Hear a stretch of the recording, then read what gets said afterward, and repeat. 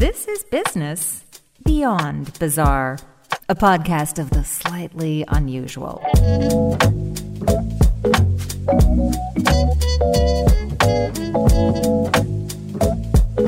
Here's your host, Peter Anthony Holder. Hello and welcome to Business Beyond Bizarre, a podcast that will take you off the beaten path, introducing you to people who have slightly quirky hobbies or businesses. There is the old phrase, often a bridesmaid, never a bride. There really isn't any truth to that. In fact, that phrase was actually created for a print ad campaign back in 1925. And no, it wasn't for dresses or diamonds. It was a campaign to fight halitosis for Listerine. Bet Listerine couldn't get away with that campaign today. But here I am at the beginning of this episode, already getting off topic. The topic at hand is bridesmaid, specifically, that bridesmaid dress. When you agree to stand up for and next to your bestie, one doesn't immediately think of the ramifications that this entails. You're probably going to be standing up all day in shoes that hurt, but that will be the least of your problems. There will be that dress, that expensive dress, that dress that most women will wear only once. I say most women, because most women aren't Rebecca Whitlinger. Rebecca stood up for her friend back in 1988 in a gold lame dress that she wasn't particularly fond of. Yet she has worn that dress ever since around the world, and she has the pictures to prove it. In fact, the first words out of her mouth when I spoke to her were, "Hey, good morning, good afternoon, and I want you to know I'm wearing the dress as we speak." So, let's go back to 1988. This wasn't Rebecca's first rodeo as a bridesmaid. No, but it clearly turned out to be the one that was the most memorable. It was a very close friend who said, "Would you want to be in my wedding?" And we're very close to this day. And I said yes. I did not like the dress, but you don't serve as a bridesmaid just because you're getting an outfit you want. You do it for your friend. And it was gold lame and gold sequins, as you correctly stated. And the sequins really are gold and glowy. But it was perfect for 1988. It was an evening wedding. After the nuptials, Rebecca thought, well, I'm done with this dress. But whenever she opened her closet, there it was, taunting her. So, when did she dare to put it back on? Say about 6 months. I was reminded of it every time I opened my closet. I thought, hey, what can I do to wear it again? And I just decided, well, I'll just wear it at a construction site that was near my apartment at the time. And I thought it would be funny, and I sent people pictures, and then it just sort of snowballed. Rebecca and that dress have traveled a lot further than a nearby construction site. Together, they have been from Milan to Paris. Rebecca has worn it skiing in the Alps, hiking in Machu Picchu, touring caves in Iceland, and riding a camel in Morocco. So, is there anything she won't do in that dress? I won't do anything illegal, immoral, or obscene, but that leaves me plenty of future photo opportunities. I'm going back to France, and we might go to Spain. So the dress wants to go to Spain for sure, as well as I do. And there's nothing I wouldn't do as long as it's, family friendly, put it that way. And I'm ready for all adventures, all countries, all states. The wearing of the dress started out as a lark. But when exactly did it become a mission? Oh, gosh. I would probably say 30 years ago, because people said, "Oh, are you going to bring the dress to my event?" Like, well, yes, I'll put it on, take the picture, and take it off, because usually I'm more fashionably clad, I guess you could say. And it just got noticed, and I won a local contest. and people started inviting me to do things. And it just seemed like, wow, this is fun. And it's a hobby that only takes 1 minute. Put the dress on, take it off. I always have, obviously, an outfit underneath, and then I'm good to go. And go she has, not just around the world, but also in her hometown of Pittsburgh. She and the dress have been to Pittsburgh Steelers games, to Pittsburgh Ballet Theater and Symphony Orchestra performances, and she has been featured in People magazine not once, but twice. Back in 1997, where she's seen in a picture in the dress while jogging on a treadmill, and most recently again this past September. And after all these years, the dress still fits. Oh, it may have been to the altar in the 80s, but it's never been altered. It's exactly the same, and the bride chose very durable and expensive fabric that made it last. And I thank her for that, because the dresses were custom made, and certainly it speaks to their high quality. And I've subjected this dress to a lot, believe me. It's still glowing. Back in 1999, Rebecca even wrote a book called Always a Bridesmaid, 89 Ways to Recycle That Bridesmaid Dress. When did she realize that she and the dress were popular enough to write a book about? I think after being on Oprah, that really sealed the deal. It gave me a lot of credibility. And then that's when People magazine came out and I did the Today Show, because I think it's something people can relate to. Women have these dresses. I mean, I've been a bridesmaid 8 times. You look at them languishing in the closet. You think, what can I do? And even men that might not be fashion conscious are aware that these gowns are hanging in their wife or girlfriend's closet. And I think it's just something relatable that I happened to stumble upon. Rebecca has been a bridesmaid on multiple occasions, but unlike any of those weddings, and like most other bridesmaids, those other dresses were one and done. Oh, she's found other uses. I'll tell you, I took one of my dresses, not from that wedding, but from another one. I reupholstered my piano bench. I haven't really used them so much like I have done the gold dress, because the gold dress is compelling. I don't know. It must be the sequins or something. What has your friend said about the longevity and the success of the dress that was initially worn for her wedding? I don't think she ever thought that it would make national media, and certainly I didn't either. But when we get together, we don't talk about that. I mean, that was so long ago. We're always catching up on more timely things. But she just laughed. Nobody would envision that this is what it is. But that's what happened. It's quirky, but harmless, and that's what I like about it. One of my favorite pictures involving Rebecca and the dress was from 2012 in London, when she was standing next to a palace guard. I mean, I got his permission first. He looked very serious, but he seemed to be willing to stand motionless next to me, which, made him a good foil, and that was great. I mean,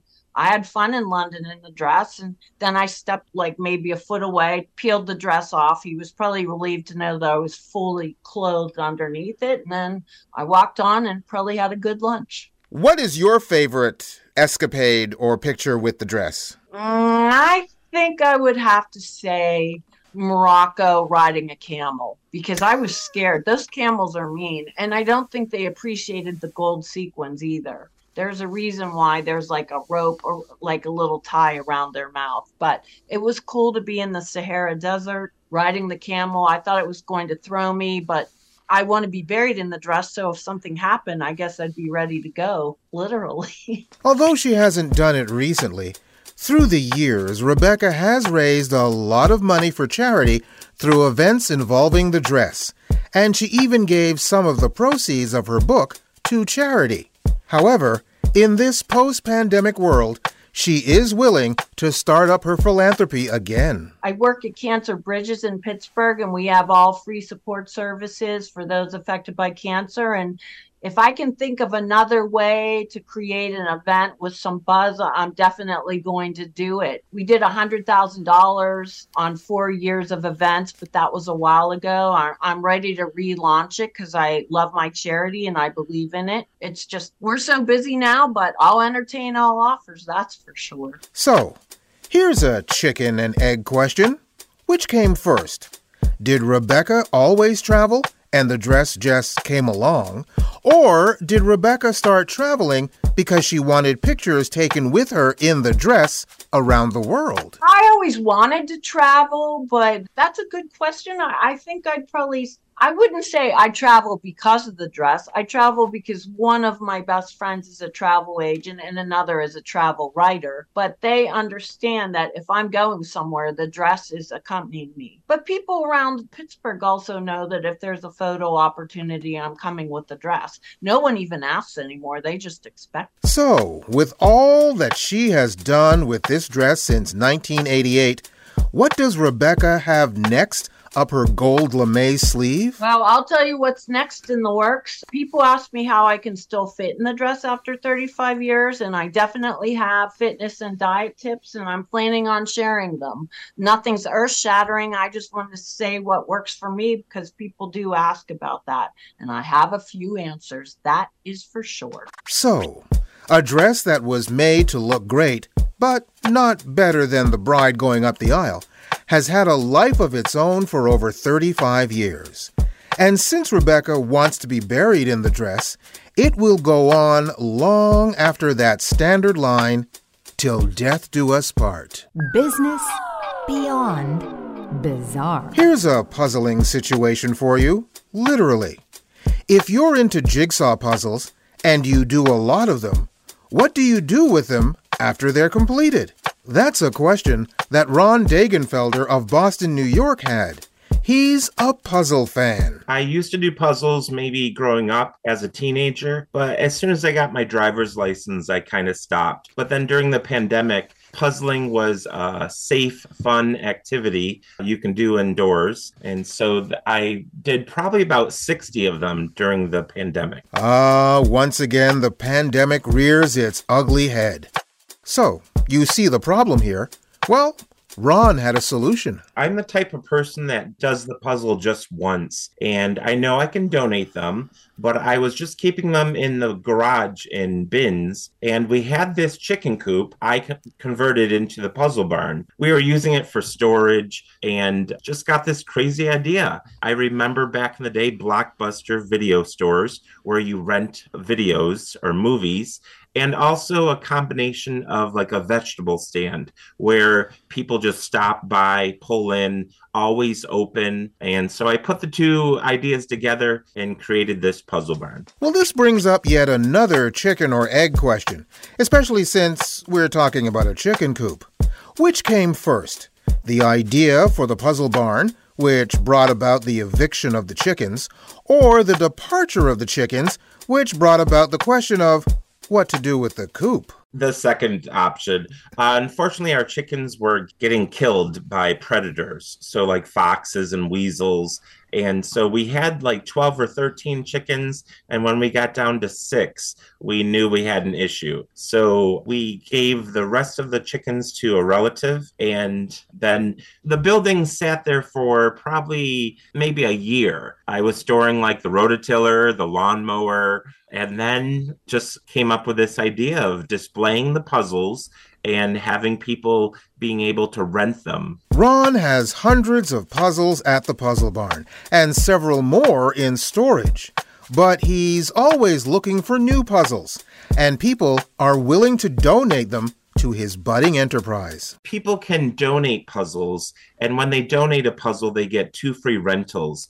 The Puzzle Barn has been open for 2 years. I have had people drop off hundreds and hundreds of puzzles. I could easily expand the Puzzle Barn. I would say it's about maybe a 6-foot by 8-foot little building. I think I have roughly close to 200 puzzles in the puzzle barn right now, with more puzzles in storage. How many puzzles would you say you have in storage? I would say probably another 100 to 200 puzzles. I mean, it's awesome that people are donating puzzles. It keeps the inventory fresh. There's always new puzzles that people can look at and rent. It makes it fun. And speaking of fun, what kind of puzzles does Ron enjoy the most? I personally like the White Mountain brand of puzzle. They are a larger piece. Usually it's 1,000-piece puzzles. They also offer like 550 pieces. It's just a nice quality puzzle. And there's also another brand called Ravensburger. They are very good. I personally like pop culture. So I like puzzles that involve like TV shows or different references with anything to do with pop culture. And the popular ones that are rented out, is it the same as your tastes or other tastes?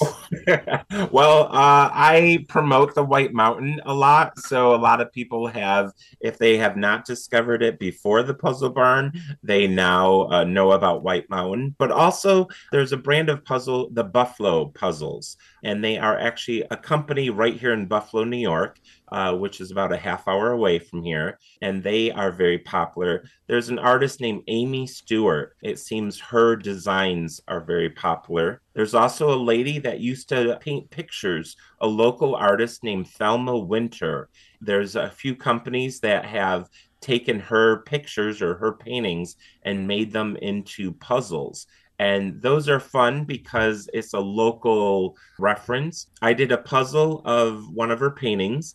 And then I actually, just about 2 miles away from the puzzle barn, is the actual house that was the painting based off. So that was fun to do the puzzle and then to go take a picture of the actual house. Customers can rent the puzzles for either $1 or $2, depending on whether the puzzle in question contains less than 1,000 pieces or more. There are no late fees for returning the puzzle, but common courtesy dictates that you shouldn't have it for more than a month.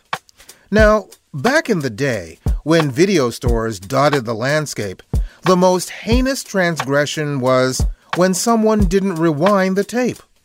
But when it comes to puzzles, the worst thing you can discover is that there's a piece missing. Yeah, that's the risk of this puzzle barn. Many people, they'll leave a note saying this was missing one piece. I will put a little sticker on the box announcing that, and then that just warns the next person. A lot of these puzzles, I even like to go to thrift stores finding cool puzzles. So there's always a risk.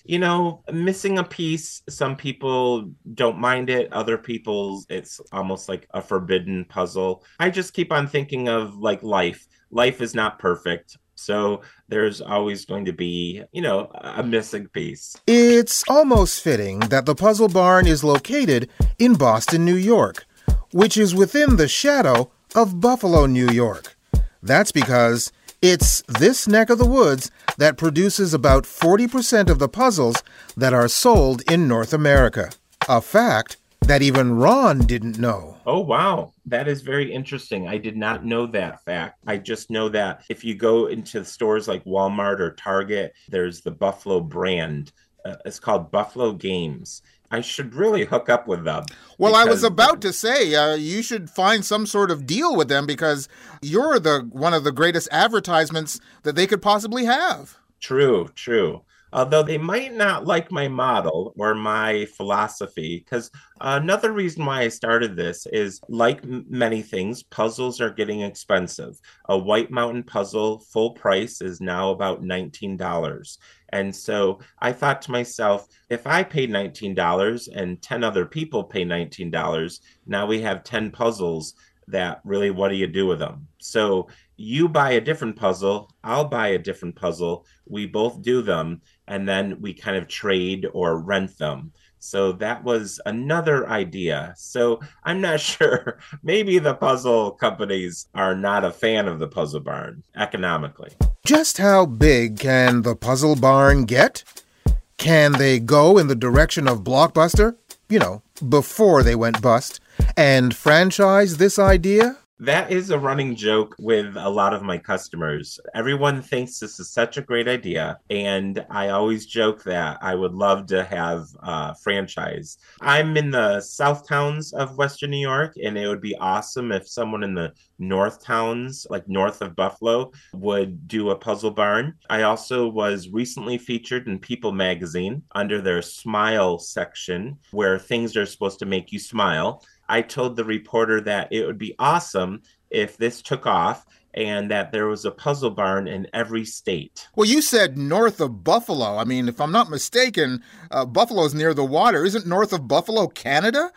True. Yes. Hey, Canada could have the puzzle barns. I meant more like Lockport, Wilson, Lewiston, Tonawanda, those little towns. Wow, Ron just sounds like an Amtrak conductor announcing the next stops.